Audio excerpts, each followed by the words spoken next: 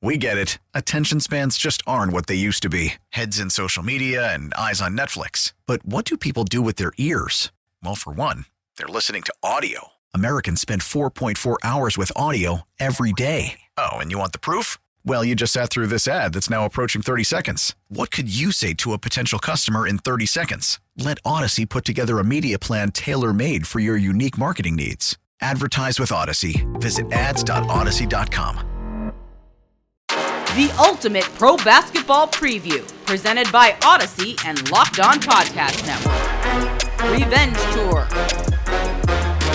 Welcome to another episode of the Ultimate Pro Basketball Preview 2022, presented by Odyssey and the Locked On Podcast Network. This 6-episode series will answer all of your lingering questions about the upcoming NBA season, and each episode will feature the Locked On NBA Roundtable with Locked On local experts covering their teams every single day on their own shows, a Nothing But Bets segment where we hear from the host of the Locked On Bets podcast, Lee Sterling, and your boy Q about the betting angle. We'll also hear from NBA experts like Trista Crick of the Heat Check podcast from Odyssey. Our fantasy expert Josh Lloyd of Locked On Fantasy Basketball will be weighing in with all the biggest stories around fantasy basketball, and the voice of the NBA draft, Locked On NBA Big Board host Rafael Barlow will join us towards the end to talk about the players that some of these teams will be tanking for. I'm your host, Nick Engstead, daily host of the Locked On Mavericks and NBA podcast, but for this series, I'll be your host as we visit with over 30 different experts to get you ready for the NBA season. Today, we're visiting with teams on the Revenge Tour. The Phoenix Suns, Denver Nuggets, Miami Heat, Philadelphia 76ers, and Dallas Mavericks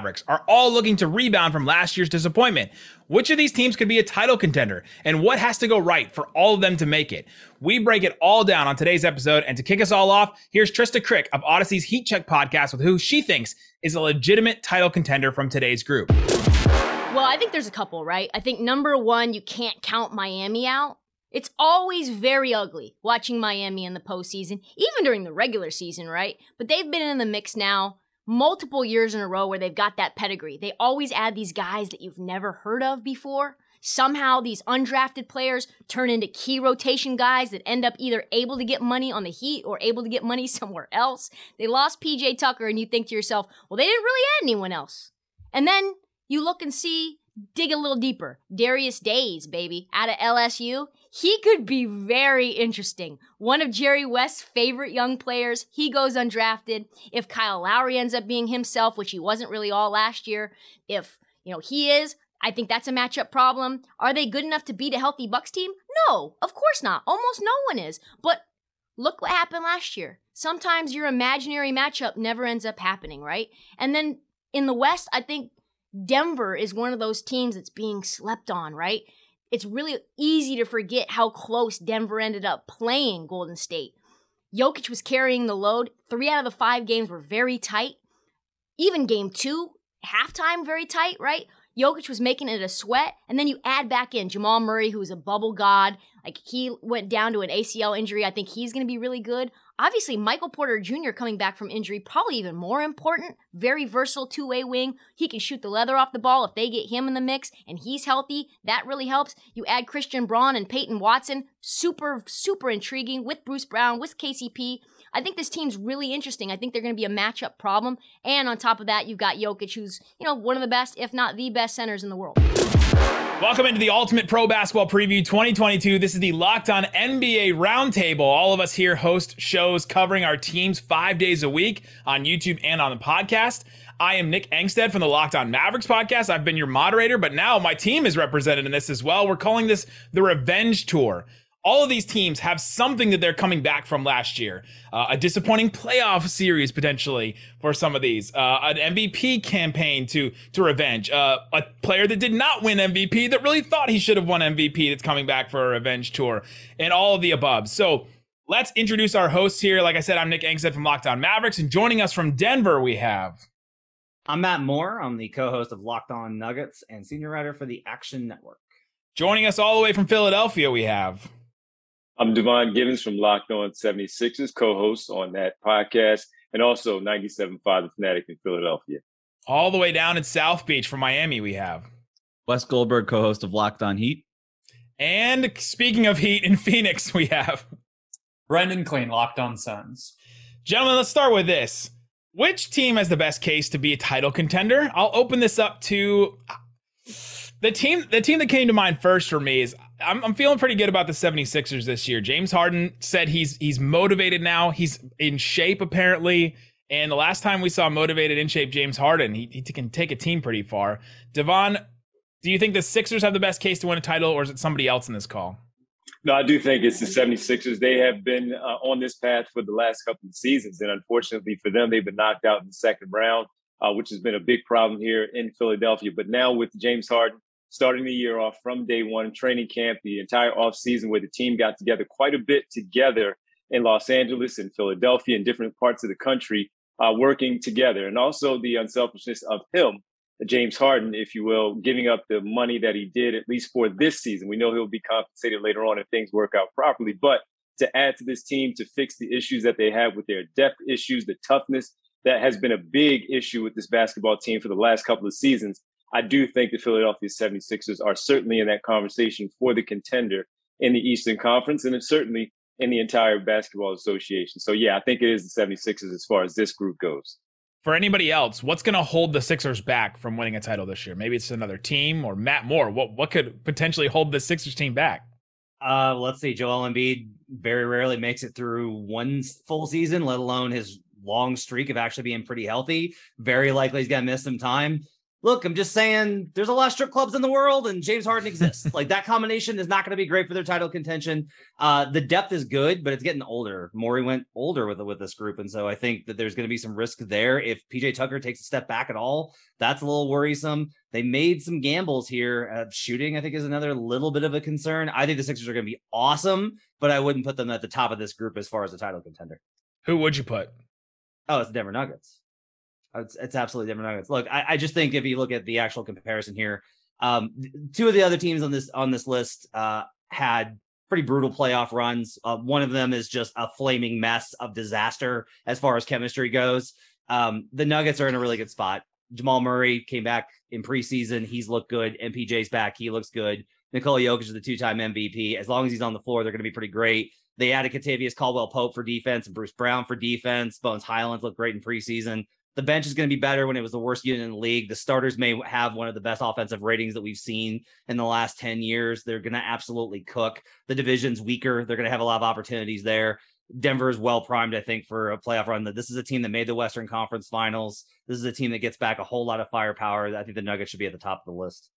I think we have to do debate style, where if your team gets called out, you have to respond. So Brendan Klein, the Locked On Suns, can you make a case for the Nuggets to, what's going to hold them back, and then talk about the Suns and maybe the chemistry situation? The chemistry situation is like this chapter of the Suns, the book on this era of the Phoenix Suns.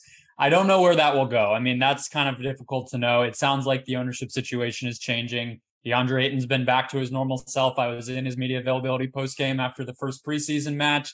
He was in his normal, cheery, bright-eyed self. So it seems like we're getting back to normal there. I mean, the Nuggets, I think, exhibit A of what might go wrong is what happened with the Suns in 2021. They got swept, and I think the defensive limitations of Jokic, I'm not somebody who feels like that's inhibiting for them to ever win a championship, but I think it's at least a question that needs to be answered. Obviously, their health. Guys are coming back. Will they stay healthy? Will they be their normal selves? But I mean, that roster is really, really good. I feel like that Denver roster is maybe the best we've seen of the Jokic era. So you're not going to hear me saying that the Nuggets are going to be terrible. As for defending the Suns, I came on this preview last year and I was incredibly cocky, and that was shoved back in my face by the team that you cover, Nick. So you know all about that. And so I'm not going to sit here and say that the Suns are the favorites of this group. I think they'll be a great team again, but there are questions. There's no doubt. Question. Can they beat the 36ers if they face them in a rematch? The Adelaide 36ers. Is that if they do have to face it, they have to go through the NBL and the playoffs. Do they think that they can get through? Yeah, I'd say if the starters play more than 22 minutes, it probably goes pretty well for them. And it's, not a preseason game. They're going to make a Jay Crowder trade. Like, very, very much of an overreaction. I've never seen preseason matter so much outside of Monday night. But it's the Suns. They're going to have to face that. It's been a bad stretch for them. They deserve all of it. And the Suns bring it upon themselves, right? Like when Devin Booker responds by posting on Instagram with the LeBron meme from the 2011 finals when he was losing to the Mavericks, these guys wake up every day and go to their boring jobs and go to this blah blah blah. They hate their life and they just want to bring down everybody else. What I took from that, Nick, is I think Booker's going to win 3 of like the next 6 finals, right? That's what happened with LeBron. So it seems like that's where we're headed with the Suns. For sure. Yeah. Wes Goldberg, what's the case? Nobody's mentioned the Heat as having the best case, but what's the best case for the Heat to win a title this year? No, just insert like Grand Theft Auto gif. Oh, here we go again. Right here. Throw that in right here, because what are we, 10 minutes into this thing? We have yet to mention the Miami Heat. Classic media people overlooking the number 1 seed in the Eastern Conference last year. Nobody wants to talk about the Heat ever since LeBron left South Beach. Look, I get it. I'm used to it. Whatever. It is what it is. I'll just do it this way. We'll just go roast style. Denver, can Jamal Murray prove that he's healthy beyond just making a corner 3 in the preseason? I don't roasted. Roasted. Dallas, you got to get through the Western Conference. There's so many better teams than you. You have Luka Doncic and what else? Like Christian Wood coming off the bench. Congratulations. Big offseason move. You burned. So roasted. Get over your drama, man. That's crazy. Like Devin Booker. Posting somebody else's comments. Why don't you just say something, Devin Booker? Burnt. Philadelphia. James Harden, really? We're going to rely on him? I was just going through right before we got here. He's talking about how motivated to be in condition. You can go back to like 2018. It's the same quotes every single summer for James Harden. I got on a treadmill this summer. Cool, man. Great for you. Burnt. Miami, meanwhile. Eric Spoelstra, best coach in the league, voted by his peers for the 2nd year in a row. Nothing that you look at the other coaches on this list, they're not even in the same universe as Eric Spoelstra as a coach. Best defense or an elite defense last year. You lose PJ Tucker, but still going to be top 10 defensively. Offensively, I think there's still a lot to like. Tyler Hero is going to make another leap. Bam Adebayo is doing all the right things. And I just think that you're looking up and down this group.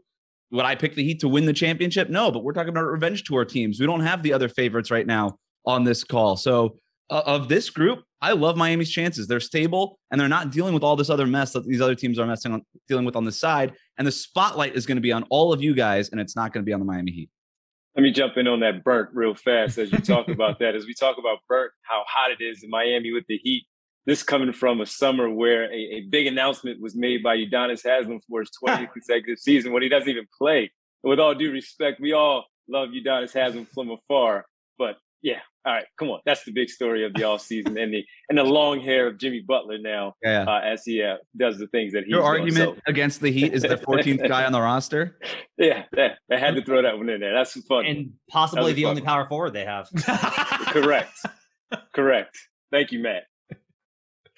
On the Dallas Mavericks, I don't think they have the best case, but they do have either the best player or the second best player on this call. And in the NBA, I think, with Luka Doncic. And anytime you have that player and you've put at least a deep enough roster around him, we've seen in the past, a player make a run with a pretty deep team around him and go to the finals in 2011 and end up. I remember that.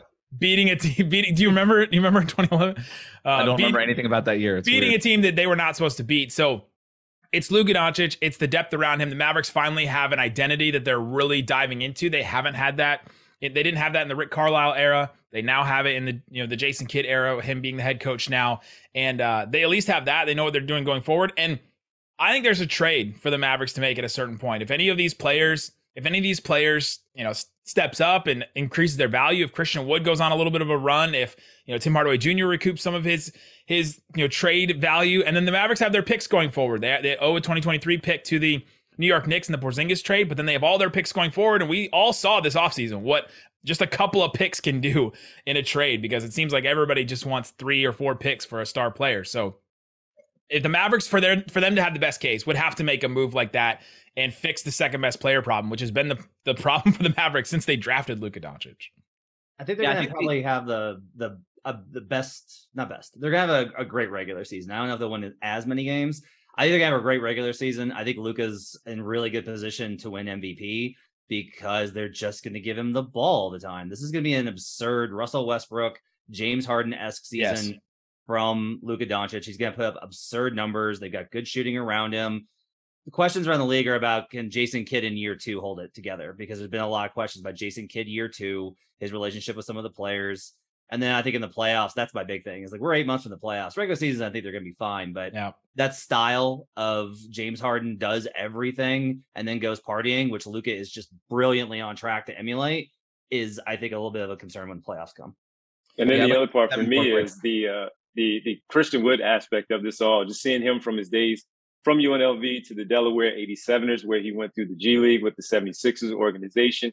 The problem with him, Nick, is he thinks he's better than he really is. He's a good player. He's very talented, but he really believes that he is that guy. And when Jason Kidd comes out and says, yeah, he's probably going to be the sixth man coming off the bench, that's probably his best position in this league, to come in and be able to do that and be a sixth man of the year candidate because of how talented he is. And he really believes that he is on that level of an all-star caliber player. So if he's not buying in and not really accepting what the coaching staff is preaching, playing with the great players Matt talked about, and Luka Doncic and what he's going to be able to do, he's going to feed him and get him opportunities. He really needs to accept what his role is and not think that he is an all-star level player when he's not. Yeah, I think he may determine the ceiling of the Mavericks. Like the floor is already set with Luka, with Dinwiddie, with the two wings. Their self-proclaimed nickname, the Bang Bros, that they've called themselves, and Reggie Bullock and Dorian Finney-Smith. But I think Christian Wood, what he can be and what he could bring to this team, could raise the ceiling for the Mavericks, and him accepting his role coming off the bench is going to be the big one. What about the talking about a revenge tour, having a revenge tour? Joel Embiid had a lot of comments about how he should have been the MVP last year. Devon, are you buying that? Do you think you've already said that we've already talked about how Luka has a really good case to win MVP according to BetOnline. He's the favorite going into this year. Is that something that Joel Embiid is trying to go for this year? Is his legit revenge tour to try to get MVP? No, it doesn't appear to be. At least that's what he's saying right now. It starts off the conversation in training camp and media day and all. Seems like they're stepping away from that a little bit. What more can he do is how he just basically phrases it. And look, I've had my issues with Joel Embiid over the years. And one of the things that I did back him on these last two seasons when talked about it, of course, the play speaks for itself. And when he didn't win it 2 years ago, he didn't play enough games, and that was obvious. And that's how it goes. Last season, I thought was his real best case. The issue I always had from seeing how the questions would come from different people, from nationally and both locally, is that they would ask him about it. And he answered it. And oftentimes we get upset when people don't answer questions. And he answered it. And he said that he wanted it and felt like, okay, he wanted it. And he always says championships, while I always see people leave that part out when he mentions winning the championship. Now, you can talk about the level of play, but in terms of answering the question, that's one thing. But I do think that he is a focus. He talked about the defensive team being number one overall in the league. We'll see if that comes to fruition. But I do think that he kind of backed off of the MVP for this season, recognizing that, hey, it goes the way that it goes with the voting.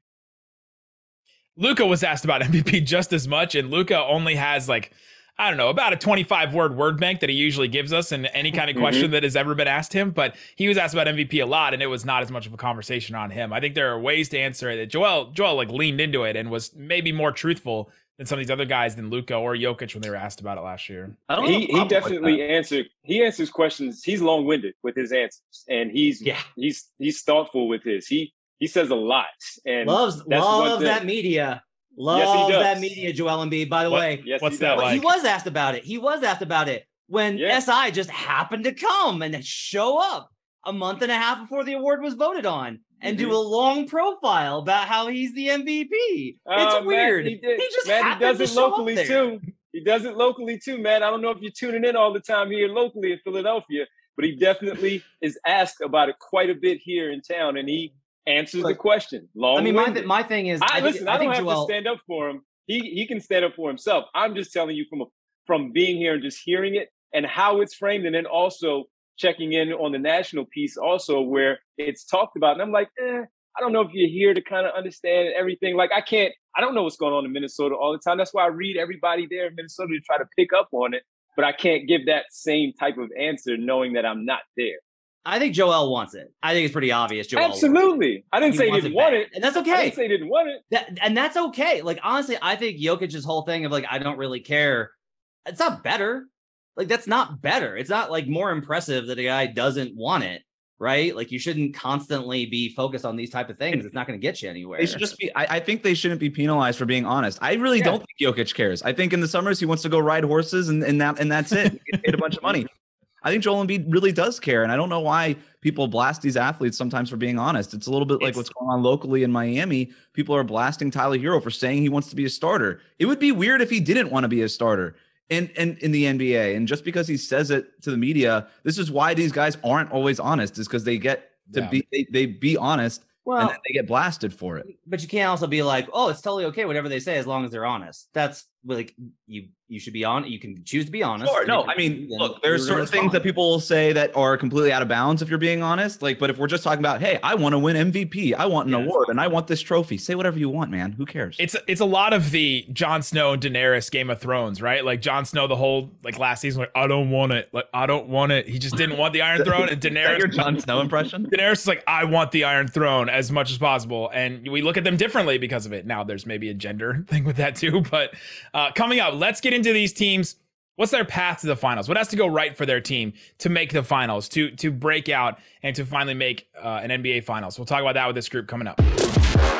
In our first 5 episodes, we'll hear from fantasy basketball expert Josh Lloyd for his fantasy basketball outlook. You can catch him Monday through Friday and more on Locked On Fantasy Basketball. Here's Josh Lloyd's Fantasy Minute.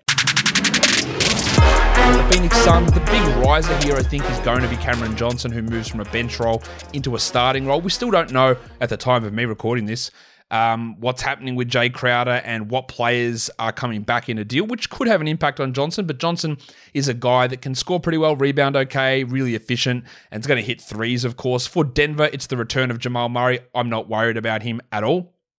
In terms of concern about how few minutes he's going to play coming back from the injury, he's fine to go. I'm way more worried about Michael Porter Jr.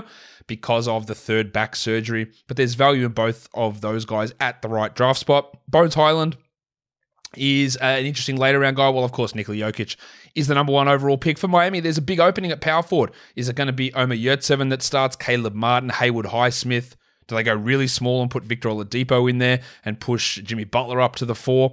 I think taking a flyer on a Yurtseven or a Caleb Martin with your last pick makes a little bit of sense. And in Philadelphia, Tyrese Maxey's preseason has been unbelievable. He won't shoot 80% during the year, I guarantee you that. And I think some of these preseason performances might push him up draft boards too far. I am pretty interested in James Harden at where he's getting drafted, but I'm absolutely no interest in Tobias Harris. And for Dallas, Spencer Dinwiddie's going to have to absorb a larger role. And I'm a little bit worried about Christian Wood if there is that ceiling on him coming off the bench behind JaVale McGee. And that might just mean that he gets drafted a little bit too early, whereas guys like Finney Smith and Reggie Bullock are really quite low upside players that I'm probably not going to be too interested in. We get it. Attention spans just aren't what they used to be. Heads in social media and eyes on Netflix. But what do people do with their ears? Well, for one, they're listening to audio. Americans spend 4.4 hours with audio every day. Oh, and you want the proof? Well, you just sat through this ad that's now approaching 30 seconds. What could you say to a potential customer in 30 seconds? Let Odyssey put together a media plan tailor-made for your unique marketing needs. Advertise with Odyssey. Visit ads.odyssey.com.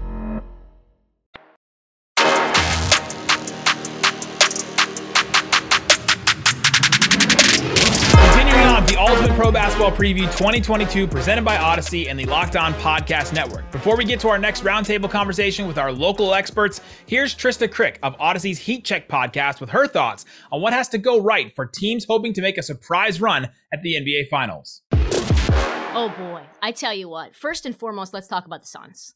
The Suns are one of those teams that could really be derailed by locker room issues, right? Like, they got to get rid of that drama. They have to shake that off. Ayton either needs to be moved in January to a place that he wants to go, or there needs to be a peace treaty with the teammates. CP3 grinds his guys down to dust. Like, I think that's annoying to his teammates. That needs to be fixed. Ayton has to be a very consistent force, I think. Cam Johnson needs to be better on defense now that he's a starter and has alienated Jay Crowder to the point where he's not even showing up, right? You need to be that guy that ends up pushing Jay Crowder out. You need to deserve that. CP3, of course, it's an issue. He's never healthy when it comes down to it, right? I know that there was COVID concerns, but on top of that, CP3 hasn't been healthy, multiple playoffs, and Booker needs to be an MVP. He just needs to have that type of a season. And Monty Williams, I can't forget about him. He needs to be better at making in-game adjustments in order for them to go back to the finals again. In terms of Philly's a very intriguing team. James and Embiid, though, I think the number one thing for them is that they have to become one person. Like, the number one thing that Doc Rivers has said is that, James, you need to figure out when to be aggressive, when to end up feeding Embiid, and when to facilitate to your other teammates and get them involved, right? And if James can be some meshing between Houston James and Brooklyn James, and that balance is really right, I think that they could be very dangerous, and they need to figure out a way to become a better rebounding team. They were one of the worst in the NBA at that, and that's why they got PJ Tucker. I think that should help. And then Dallas, let's be honest, they're not contending this year. They need to acquire someone. That's just what it is. Like, you can't just lose Jalen Brunson and not pick anybody up. Sorry, Christian Wood, you're a nice piece, but I don't think that's going to be enough. And do you trust Spencer Dinwiddie to put up 41 if Luka's on the bench with an ankle injury?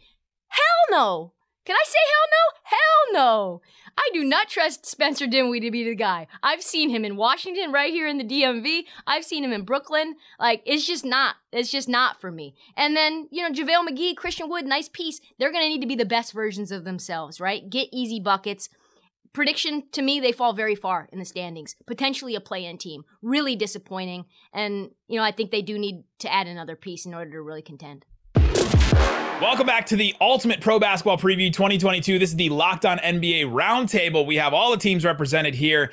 All of our teams we have shows covering them 5 days a week on our YouTube channels as well as our podcast. You can go subscribe and follow those right now. What has to go right for each of these teams to make the NBA Finals? One of the favorites to go to the finals last year was the Phoenix Suns. Brendan, we'll start with you. What has to go right this year for the Suns to get back there?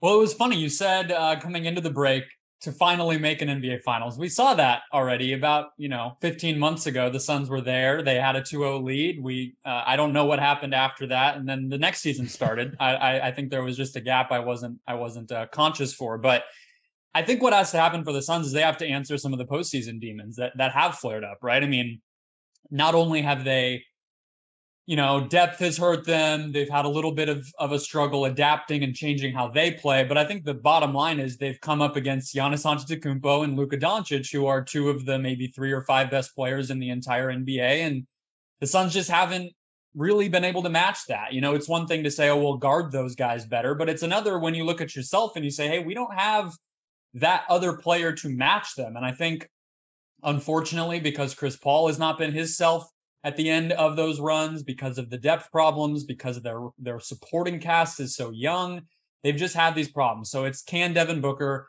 rise to that occasion, continue to get better? Can you put Chris Paul in position to be what he needs to be by, the end of a season here in his late 30s? And can some of those, at least one of those young role players step up, whether that is DeAndre Ayton with his extension now coming back, Mikal Bridges, who's gradually gotten better. Can these guys become a bona fide third option in the way that a lot of these other teams have to make up for, hey, we don't have a Giannis, we don't have a Luka, but we have these other answers, and they just haven't, and they need to if they're going to win the title.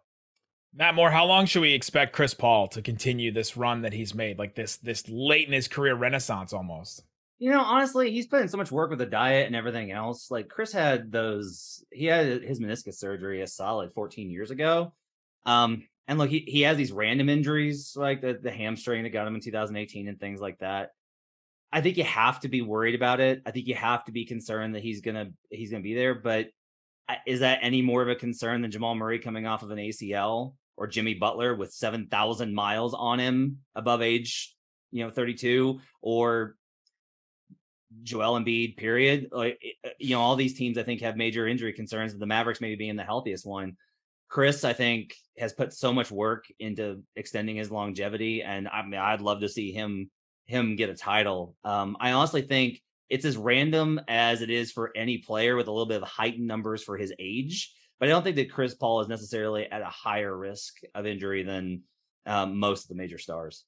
I think the problem with Chris has been that the level of difficulty to do what he does at his size makes it that an injury hampers him just so much more. A little hamstring tweak. We saw Jimmy power through some of that. He was clearly going through it. He's missing halves of games or entire games. And then the next time you would never know he was even hurt, because he can do things to adapt to that because he's 6'7" and he can do more on the floor. Whereas Chris needs to get to that mid-range jumper. He needs to be able to play with pace. He needs to be not turning the ball over and able to get past the guy that's guarding him and all these different things. I think that's the problem. And then the other part of that is so much runs through him. There's not that backup plan when, okay, Chris is 70%, let's go to our other stuff. That hasn't existed. And I think that's on him too. And that's always been part of the Chris Paul problem, is so much is built off of him that when he's not there or he's less than, you're really running into problems. Matt, you mentioned Jamal Murray. He's coming back from an ACL. He's incredibly important for this Nuggets team to make the finals. But what is it, him or what has to go right for this Nuggets team to go back to the finals?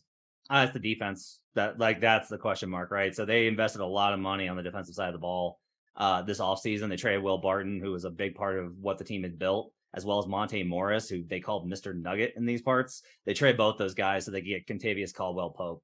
Pope's a much, much, much better defender than Barton. He's actually a better catch and shoot guy. Less work with the ball when in his hands, but he fits pretty perfectly with the team. Bruce Brown, another guy they added for defensive upside. They're hoping Zeke Naji can make a leap there. But a lot of this is just going to come down to their effort level and intensity and whether or not they can build those things. Aaron Gordon has shown that he can defend at a high level. KCP can. They've honestly shown that they can defend at a pretty high level with Jokic in certain schemes, but when he plays drop, he's toast. And so drop coverage and pick and roll with him retreating. That's why Chris Paul tore him up 2 years ago. Also, Jamal Murray was out. So you got all these kind of combinations of factors that are leading into question marks about the defense. Like, this is the big thing for them. Their offense is going to be absolutely molten metal. It's going to be incredible. But if their defense is still susceptible and they're having to go into set defenses on the half court every single time, they're not going to be able to win a title. Defense is going to decide whether or not this team is a real contender. Devon, is it a similar kind of story for the Sixers? Really is, because when you look at the starting lineup there for the Sixers, and I mentioned Joel Embiid talking about how they need to be the number one defensive team in the league, it starts with him on the back end, and he cleans up a lot of mess. But on the perimeter there, you have your problems, which is why they invested so much to bring in PJ Tucker, even, yes, at the age of 37, but bringing in PJ Tucker because of what we know him to be as a defensive player, adding DeAnthony Melton on the draft day trade from Memphis for Danny Green. Also adding Daniel House, Matisse Thybulle coming off the bench if he is here for the remainder of the season. They know that defense is going to gear things up. They can score points with the best of them. We've seen it. Joel Embiid leading the league in scoring. James Harden being who he is, the ascension of Tyrese Maxey as a scorer in this league, that they want to make sure that they get the ball in his hands, using speed as an advantage to get to the basket. Defense is going to really carry this basketball team, and that was preached at the end of the year a season ago. And it was certainly preached on media day, during training camp, and it will be as the start of things go here, because they have a lot of offensive punch. They can do a lot of things there, and they run some really good offensive sets. We'll see what James Harden is as an offensive player running this team. But Joel Embiid, Matisse Thybulle, DeAnthony Melton, PJ Tucker, all of those players, the versatility that they have is what is going to be important defensively and how they run things through the Eastern Conference and maybe even getting to the NBA Finals. Wes, are you buying this new James Harden? I'm doing air quotes for the audio listeners with this new James Harden. You know what? I know I just was making fun of him, but yes, I am. I'm totally drinking the Kool-Aid here. I actually do think of this group, the Sixers have the best chance to win the championship, because at the end of the day, they're the only team that we're all representing here that can claim, maybe if James Harden is what he wants to be and is apparently motivated to be, have two top 10, top 12-ish type of players. I don't know that another team on this Zoom call can claim that. And so, I love their top end talent, and their ceiling, I think, is just so much higher than anybody else. When James Harden and Joel Embiid are on the court and they run pick and roll, they're basically unstoppable. And it'll be interesting to see how much Doc Rivers puts them on the court. Maybe that's more of a playoff thing, but that's when it's going to matter, and that's what is going to be the defining moment for this team. The Sixers are going to win a ton of regular season games. It's going to be hard for them not to, as long as they're healthy. It's just what happens in the playoffs. And can Doc Rivers kind of pull the right levers to get them to where they want to be, which is obviously the NBA Finals. He hasn't really done it over the last couple of years, but also Joel Embiid was hurt when in the series that they lost to the Heat for half of that series. I know I represent the Miami Heat here. I think if Embiid were healthy, I was at those games. I think the Sixers win that series, and so I think that they're a really, really good team, and I would probably put their ceiling higher than anybody else's. And Wes, those games, Wes, when he broke his face in that final game with Pascal Siakam elbowing him in the face, and already having a thumb issue, many people did predict the Sixers would win that series against the Miami Heat just because the matchup was better against the Heat versus some of the other teams that were out there, Milwaukee and Boston. And we know what happened. It was what it was. But Doc Rivers, I don't know if you guys saw that clip from the Real Training Camp Access that they had a couple of last week. And he talked about how this is not a democracy when it comes to the balls go to Embiid, and the other part is James Harden. We need you to be aggressive and be yourself. So that's the focus. And you get Tyrese Maxey, having Tobias Harris comfortable, making sure that everybody else is in their spots. But again, it's not a democracy. It runs through Joel Embiid and James Harden. That's how the offense is going to go. I just want to say one thing, though. I was okay when I said it, but when I heard Devon say that the Sixers would have won that, I didn't like it. I backtrack everything. I take it all back. The Heat would have won that series regardless. The playoff combinations here, I think, are really like, how do you feel about, Monty Williams, Chris Paul, and Devin Booker? I mean, they made the finals, but obviously Chris has got some history. The Heat are certified, right? Denver's made playoff runs when they were fully healthy. And then there's Doc Rivers, James Harden, and Joel Embiid. That's a triple yikes, folks. Hey, Matt, listen. Yeah, hey, I know we just met, but I'm one when the whole Brett Brown thing went down and Doc Rivers' name came up. I was very vocal of no. And listen, I understand what his past was, and give him an opportunity. He's the best on the market. Go out there and do it. Okay, great. And look, all he did was come in and do exactly what Brett Brown has done, which is win 50-plus games, get to the second round, and lose. So it's also on him, and he knows that. And it's a big talking point here. And listen, I've been around the team now, this organization, for 15 years, and seen from obviously Doug Collins to Brett Brown, and here with Eddie Jordan, and now with Doc Rivers. He's done nothing that hasn't already been done. And he has to get it done. And I was really the LA talk. It seemed like here from afar, just speaking to people, and I'm sure you all have, seemed like it was real. And we know he loves his golf. We know all those types of things.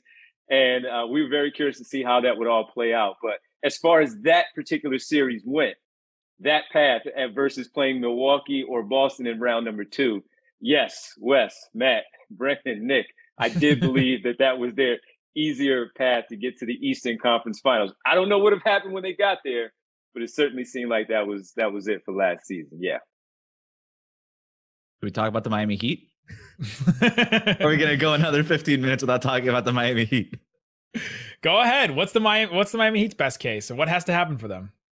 Well, unlike most of the teams that we're talking about here, the Heat don't really have that MVP candidate guy, right? There's no Nikola Jokic, Joel Embiid. There's not a Luka Doncic. Miami's best player is Jimmy Butler, who is never in these MVP conversations, mostly because he doesn't put himself there. Like regular season Jimmy Butler and playoff Jimmy Butler seem to be, over the last 3 years, 2 different Jimmy Butlers.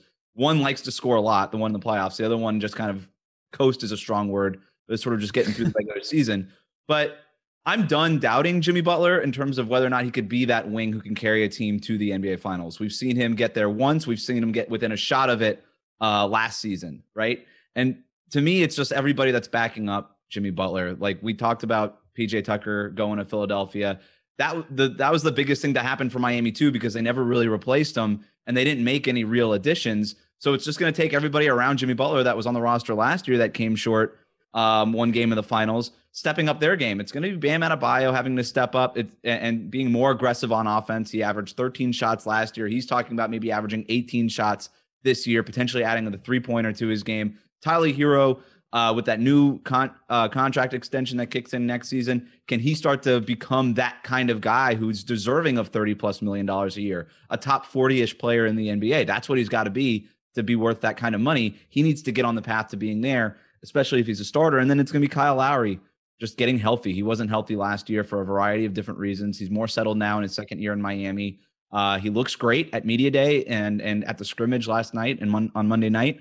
And so, yeah, if you can get all of those guys to step up their games around Jimmy Butler, and then Jimmy Butler carries you through the playoffs and you're getting those contributions from those guys, that would be the path for the Miami Heat. Wes, like Brendan talked about how like it's about Devin Booker kind of stepping up, and they've obviously got, we've talked about the chemistry issues there, and with the Nuggets and the Sixers, I think there's this question of like, okay, but can you really get there? Like, can you really get there? Can you put it all together around the talent? With the Heat, isn't it a lot of it about, do they have enough gas?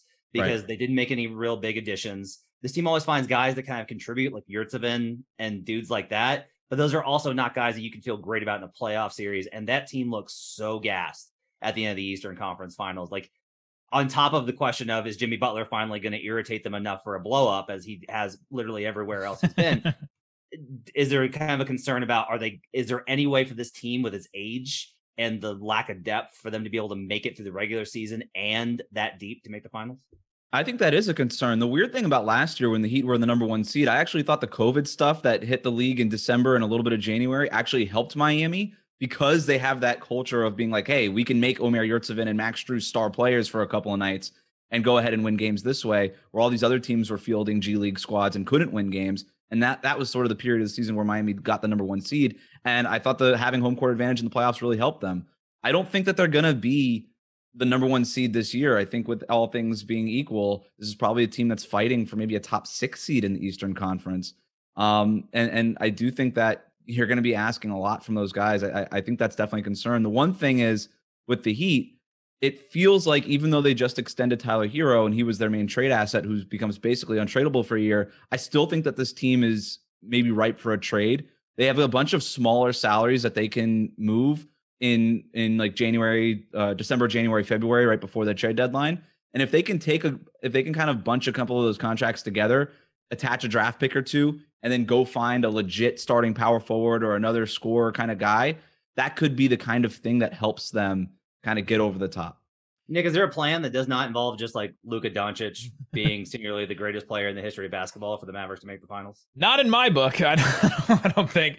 It comes down to what I said in the first segment. It's Spencer Dinwiddie and it's Christian Wood. There's a lot of X factor into both of those two players. If they can be, I don't know, like very fringe all-star level players, then you're looking at a Mavericks team that it has some depth, that has an identity, that has a bunch of guys on their team all of a sudden that can score 15 to 20 points in a game. And then that's a recipe for, that's enough stuff around a Luka Doncic that can beat a team like the Phoenix Suns that no one expected them to beat last year in a 7-game series. I mean, he can take you there and he can get that done.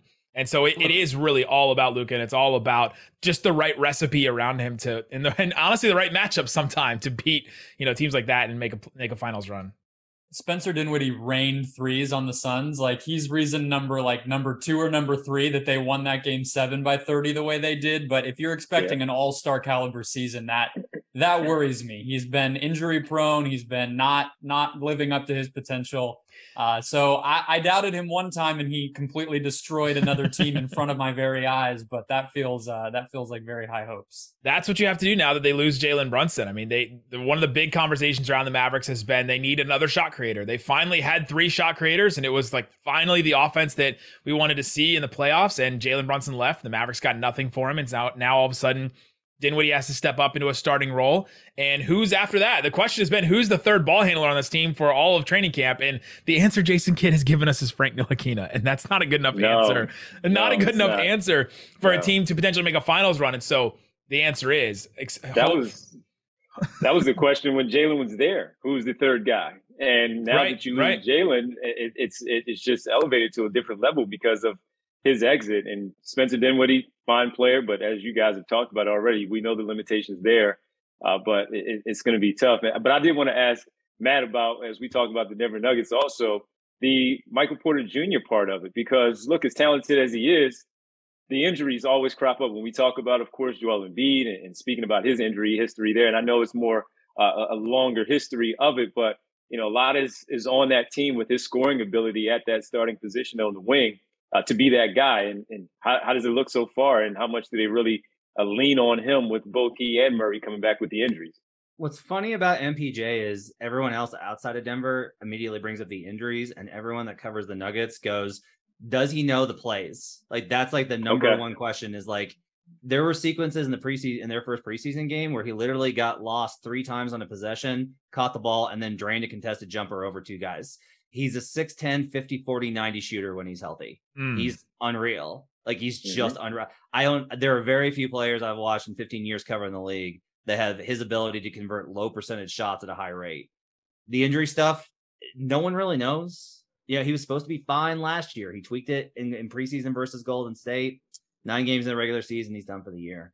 There's always going to be that concern with him.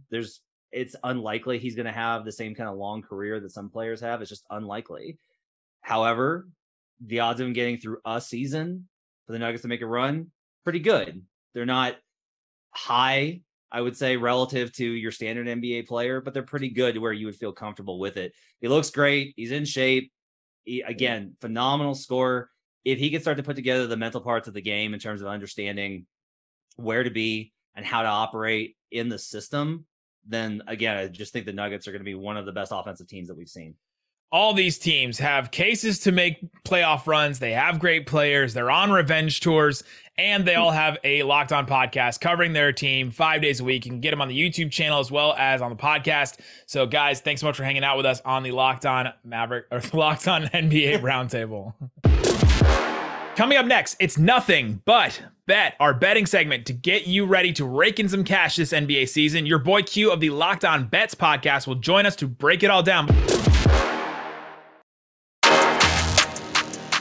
Continue now on the Ultimate Pro Basketball Preview 2022 presented by Odyssey and the Locked On Podcast Network. Locked On Bets is your daily one-stop shop for all of your sports wagering needs, hosted by your boy Q and Lee Sterling every Monday through Friday on the podcast. Your boy Q joins us right now on our segment Nothing But Bet to talk about the revenge tour teams, the bunch of teams we just put together because they all are coming for revenge. The Phoenix Suns have a season that they need to revenge for because they went out in the second round last year against the Dallas Mavericks in just almost like just embarrassing fashion. They have the Robert Sarver, investigation that was ongoing all last year and then came to a point during the offseason. He's now going to sell the team.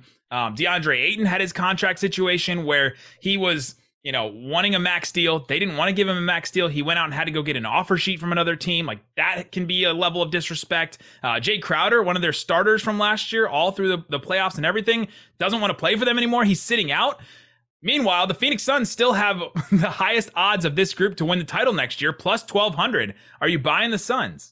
I'm not buying the Suns. I fell for the banana in the tailpipe last season, 64-18, the number one seed. I thought that they were going to be in the finals, no doubt. But as you mentioned, dipped out to the Dallas Mavericks. I didn't see that one coming, but it did. And there's just so much weird going on around the Suns. I thought that they were a great landing spot for KD, and then my conversation would be different, right? If they were able to go out and make that move with the Nets for KD, then okay, we'd have a different conversation. I think that Devin Booker is fantastic. DeAndre Ayton still hasn't talked to coach, right? He said the other day he hadn't talked to Monty Williams about being benched in the playoffs. So, that's a conversation that needs to be had. And it hasn't been had, even though Coach Williams is kind of like, oh, yeah, no big deal. I don't talk to a lot of guys. Yes, you do. Right. So I think that that's a situation. You mentioned the owner and all that. I think that that's good. That's something that was almost felt like a Donald Sterling type situation. I think that him selling the team is going to be good, even though he's going to get paid $1 bazillion and he'll be, caked up forever. But whatever. I mean, it's a whole nother scenario. I don't know if they could duplicate and replicate what they did a season ago and then some, right? Expand and continue to be better. I think that they take a slight step back. Chris Paul's not getting any younger. Every time I say that I'm expecting him to slow down a little bit, he keeps on trucking and keeps on rolling. But at some point, I think the decline is there. So I'm not buying the Suns like I bought the Suns a season ago. Oh, I also didn't mention that they happened to lose to an NBL team in preseason, which has not happened since 2015. So I don't know about man. They're in Vegas chilling. I don't know about losing to an Australian league team that hasn't happened. Oh, no. The other thing about the Ayton situation, he could be traded during the year. Like that could happen. Right. Like, even though he signed this contract, there's a certain point in the year where he can agree to a trade, and so that could all change all of this. Right. The other point about the Ayton thing is that Monty Williams, I've met him, is like the most approachable person I've ever met in basketball. Like, just the nicest, down to earth guy. Will sit and talk to you. Will ask you questions. Like, I don't know if you haven't talked to Coach. I don't know. It might be on you because that guy he's up to talk to anybody. He's up to talk to me. Well, you're a great guy, man. Why wouldn't he want to talk to you? The next two teams in this group that have higher title odds are the Denver Nuggets and the Philadelphia 76ers, both plus 1,600. They got their star big men that were 1 and 2 in the MVP last year. Which of these teams are you buying more so? The Nuggets or the Sixers? I'm going Nuggets all day. I won't even let you get the words out of your mouth, man. I'm going Nuggets all day, and it's more of a disrespect to James Harden and the 76ers than it is even the Nuggets. I don't buy anything that James Harden has to do with. I really don't. The only thing I buy is that he's going to get his money. He's going to go out there and put up a bunch of points that are going to be meaningless because when push comes to shove and they need him the most, he's going to disappear. He always does. He's done it for year on top of year on top of year. And then when he gets unhappy, he'll get fat and he'll bounce. And that's just, that's what it's the inevitable, or else he'll quit. But he'll show up at the club afterwards. You can lose in a game that matters the most, and he'll be a no-show, but he will show up to the party. Look, he'll show up to the club to the point where they all of a sudden will sound the alarm when James walks in. The alarm goes off. Ding, ding, ding, ding. James is here. James is here. And all the ladies come running out because they know what time it is. It's time to make it rain. Just saying.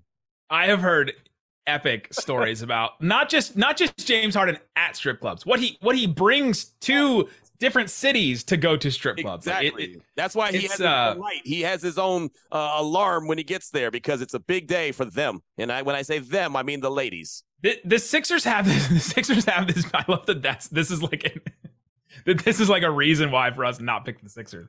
The Sixers also have this trio in Joel Embiid, James Harden, you mentioned, and Doc Rivers that have all like blown huge games at a certain point in their career. So if they're able to exercise these demons and make it to the finals, just make it to the finals. Let's just stop there. Right. Like it would be like a huge feat for them. So plus 1,600. I wouldn't put money on it, but the Denver Nuggets, I am buying the Denver Nuggets because I think Jokic is that good and he's getting back Jamal Murray. Michael Porter Jr. is just a bonus for him, but if they get anything from him, he's a 50, 40, 90, 6'10" guy. Right. No, I like getting Jamal back is huge, man. Getting him back is big time. And of course, they have the players to get it done. Let's put it like that. Denver's one of those teams. It's almost like a sleeping giant, right? They're there. You know that they have the ability to just blow up. You're just waiting for them to make it happen. I think getting Jamal back, I hated when he got injured. And that was such a huge blow to Denver. And so I think with him back is big. And Michael Porter, man, if that guy could ever stay healthy, I mean, you want to talk about injuries. That guy was injured all the way back in college, right? If he could ever just stay healthy, the kind of player he could end up being. But at this point, like you said, he's really just a bonus. And they've added some depth too, right? They made the trade for KCP, so they've now added Kentavious Caldwell-Pope as like a defender on the perimeter. They added Bruce Brown from the Nets, which I thought was a pretty good pickup. They've just added people here and there, and so I think that's a really interesting team. Although they did add DeAndre Jordan, which is not an addition. No, that's definitely that. He does nothing for me at all. Nothing. They have a couple rebounds, but that's about it. A team that's doing nothing for people in the NBA, at least in the circles that I've talked to, is the Miami Heat. They're plus 1,800. They were just in the Eastern Conference Finals last year. Why are the Heat being kind of slept on as going back to the finals? Because everyone saw what they had a season ago, right? Everyone saw what they had a season ago and said, what? They need one more scorer. They need one more big-time player. And guess what? That player was out there and available. His name was Kevin freaking Durant, and they didn't go and pull the trigger. And I know that they had to jump through a lot of hoops, but look, they got a guy with slick back hair that's chilling outside of a beach somewhere in Miami named Pat Riley that can make some things happen, right? And I don't understand why that was my odds-on favorite where Kevin Durant was going to land. He's going to end up in Miami. Him and Jimmy Buckets are going to wreck shop. I thought that would have been a great location for him. I think that Kevin Durant, his personality would have fit in very well there, and they would have been able to just run the East. But it didn't happen, right? And so now KD's still in Brooklyn, and I think Miami missed a huge opportunity because they need that guy. They need a guy who's going to stop them from going on a 5, 6, 7, 8-minute drought with scoring, similar to Boston. That's what they do too. They go on that long drought, man, and you can't do that because a team if the Warriors, if they're to square up like in the finals, the Warriors, even if they go on a 5 or 6 minute drought, they'll hit 4 threes in a row, and all of a sudden, boom, there you go, they're leading, right? I mean, you can't go on droughts like that in the NBA, and that's the problem with Miami. The Heat are like this weird fool's gold where they talk about Heat culture and, we can find these guys like Max Strus and Gabe Vincent and Omer Yurtseven. And like, we can find these guys and even Duncan Robinson a couple years ago and bring them up. And then in the regular season, when some of our stars or better players are out, they can cover for them. That doesn't work in the playoffs often. Like those guys don't just come up and like win you playoff games. You have to come with the guys that you have. And Kyle Lowry not being good enough last year really, really hurt them. He should have been that guy that you mentioned that stops them from going on these droughts. And he wasn't good enough. Now, hopefully he comes back this year, is healthier and all that, but he's still getting older. He's in year, what? This is year 17 for him? That's what I'm saying. Yeah, he's in my opinion, he's old Lowry now, right? He's not Kyle Lowry, he's old Lowry. And so I just think you know what you're going to get from him, and it's not a whole lot. So that's why they needed a guy like a Kevin Durant. They need someone who could be a sniper and just all of a sudden take over a game. Jimmy Buckets is awesome. I love what he brings to the table offensively and defensively, right? He plays both sides of the court. But man, they just need someone that's a sniper. They needed a KD. I really thought that was going to be the landing spot. And I was telling everyone, like, watch out. They are going to be nasty. Well, I just didn't think they had enough stuff to get him. No, obviously they didn't, or they would have, right? I mean, it's not like I'm sharing a secret that they didn't know. Oh, Kevin Durant was available. I mean, they knew he was available, so obviously it just wasn't gonna work out for them. The last team on this list, the Dallas Mavericks, my Dallas Mavericks. Boom. Plus 2,500 to win the title. They were in the Western Conference Finals last year. They have Luka Doncic, who is arguably the best player in this group, arguably the best player in the NBA. He can like bring teams along with him no matter who is behind him, who's on the floor with him. Why are the Dallas Mavericks so far down this list as far as title odds? I mean, we've mentioned 10 teams, I think, now. Right. I just think that, I mean, you have Luka, Brunson's gone, right? I mean, you have Luka, and he's fantastic. And it took me, I'll be the first to admit, I was a little slow to the party. I thought when the Mavs made the draft day move and got Luka, everyone was singing their praises. I was in Central Texas at the time, so everyone is locked in on the Mavs, right? And they're like, oh, my God, look out. This is the next Jason Kidd. And I was like, whoa, slow your roll there, man. Jason Kidd is an HOFer, man. And I'm a Bay Area guy, so I've been watching Jason Kidd since high school. So I'm like, hey, slow your roll. Well, fast forward to now, and Luka is fantastic, right? And I don't mind being the guy to say I was wrong. Luka is great. The problem I have with Luka, and you would know better, you host the Locked On Mavericks show, Luka goes at his own rate. Luka, I feel like when he's in the game, he's kind of goes at his own pace, and sometimes the rest of the guys, it's hard for them to even stay engaged. I thought Brunson sometimes struggled to play with Luka at times last season just because they went at different paces. And so I think if you can get someone to complement Luka and he maybe speeds up the pace a little bit, because what he does is so effortless, man. He really does. And I know Jason Kidd challenged them and said, you got to be strong defensively. I'm rooting for them. I'll be the first to tell you I'm rooting for the Mavs because I'm a Jason Kidd guy. And I want Jason Kidd to succeed, and I think he has the weapons there in Dallas to succeed, starting with Luka. He's just got to have a little bit more around him. That's the biggest thing. But free agents don't always often go to Dallas, as we all know. It doesn't happen too much, and so that's always going to be a mystery to me as well. I thought Mark Cuban's a guy that most players would like to play for. I mean, Mark Cuban is a player's kind of a guy, right? So it always like the big $1 million mystery. Why don't guys want to go to Dallas? And maybe with Luka there, somebody will finally step up and go. That sounds like every fourth show on Locked On Mavs during the offseason. Yeah, so Luka goes at his own pace. The Mavericks were 30th in the NBA in pace last year, dead last, the slowest team. But it works for them because they play it works for them. They had a really good team last year, made it to the Western Conference Finals, beat the Suns with that pace, and they found out a recipe and an identity that makes them work. It's the defensive end, and then it's all right, just everybody clear out, F off, and Luka's going to get you the ball at a certain point. Right. And they lose Brunson in that, but they add Christian Wood, who's one of the best talents they've had on the team in a little while. His fit is going to be interesting. They're starting him off the bench to start the season. They bring in JaVale McGee to bolster that front court where they were starting Dwight Powell for 5 minutes, and then that was it JaVale in the playoffs. Hard, man. He'll give you everything he's got. That's what I do know. JaVale will give you everything he's got. I'm not a big fan of him. I used to not like him when he was in Golden State because of his rat tail. I know that I shouldn't judge a person by that, but I'm being honest with you because we're honest people around here. But he'll give you everything he's got, and I can respect that. More thoughts about people's rat tail and hair situation and how it connects to betting angles can be found on the Locked On Bets podcast Monday through Friday with your boy Q and Lee Sterling. Thank you for joining us for another episode of the Ultimate Pro Basketball Preview 2022 presented by Odyssey and the Locked On Podcast Network. Don't forget, this is a 6-episode series where we will continue through October 17th discussing every NBA team with the experts that know them best. If you missed our contenders group, make sure to go back and hear more about the NBA Finals favorites going into the 2022 season. Tomorrow, we'll visit with the teams that are on the rise, the Cleveland Cavaliers adding Donovan Mitchell, Memphis Grizzlies making their revenge, Minnesota Timberwolves adding Rudy Gobert, the New Orleans Pelicans with Zion returning, and the Toronto Raptors that kicked the tires around Kevin Durant. Are they going to regret not making that move? Once again, I'm Nick Engstead, and until next time, thank you to our friends at Odyssey and you for listening or watching. Find the Ultimate Pro Basketball Preview 2022 on Odyssey or your favorite podcast provider to make sure you don't miss an episode. Baseball is back, and so is MLB.tv. Watch every out-of-market regular season game on your favorite streaming devices, anywhere, anytime, all season long. Follow the action live or on demand. Track 4 games at once with multi-view mode and catch up with in-game highlights. Plus, original programs, minor league broadcasts, and local pre- and post-game shows. Go to MLB.tv to start your free trial today. Blackout and other restrictions apply. Major League Baseball trademarks used with permission.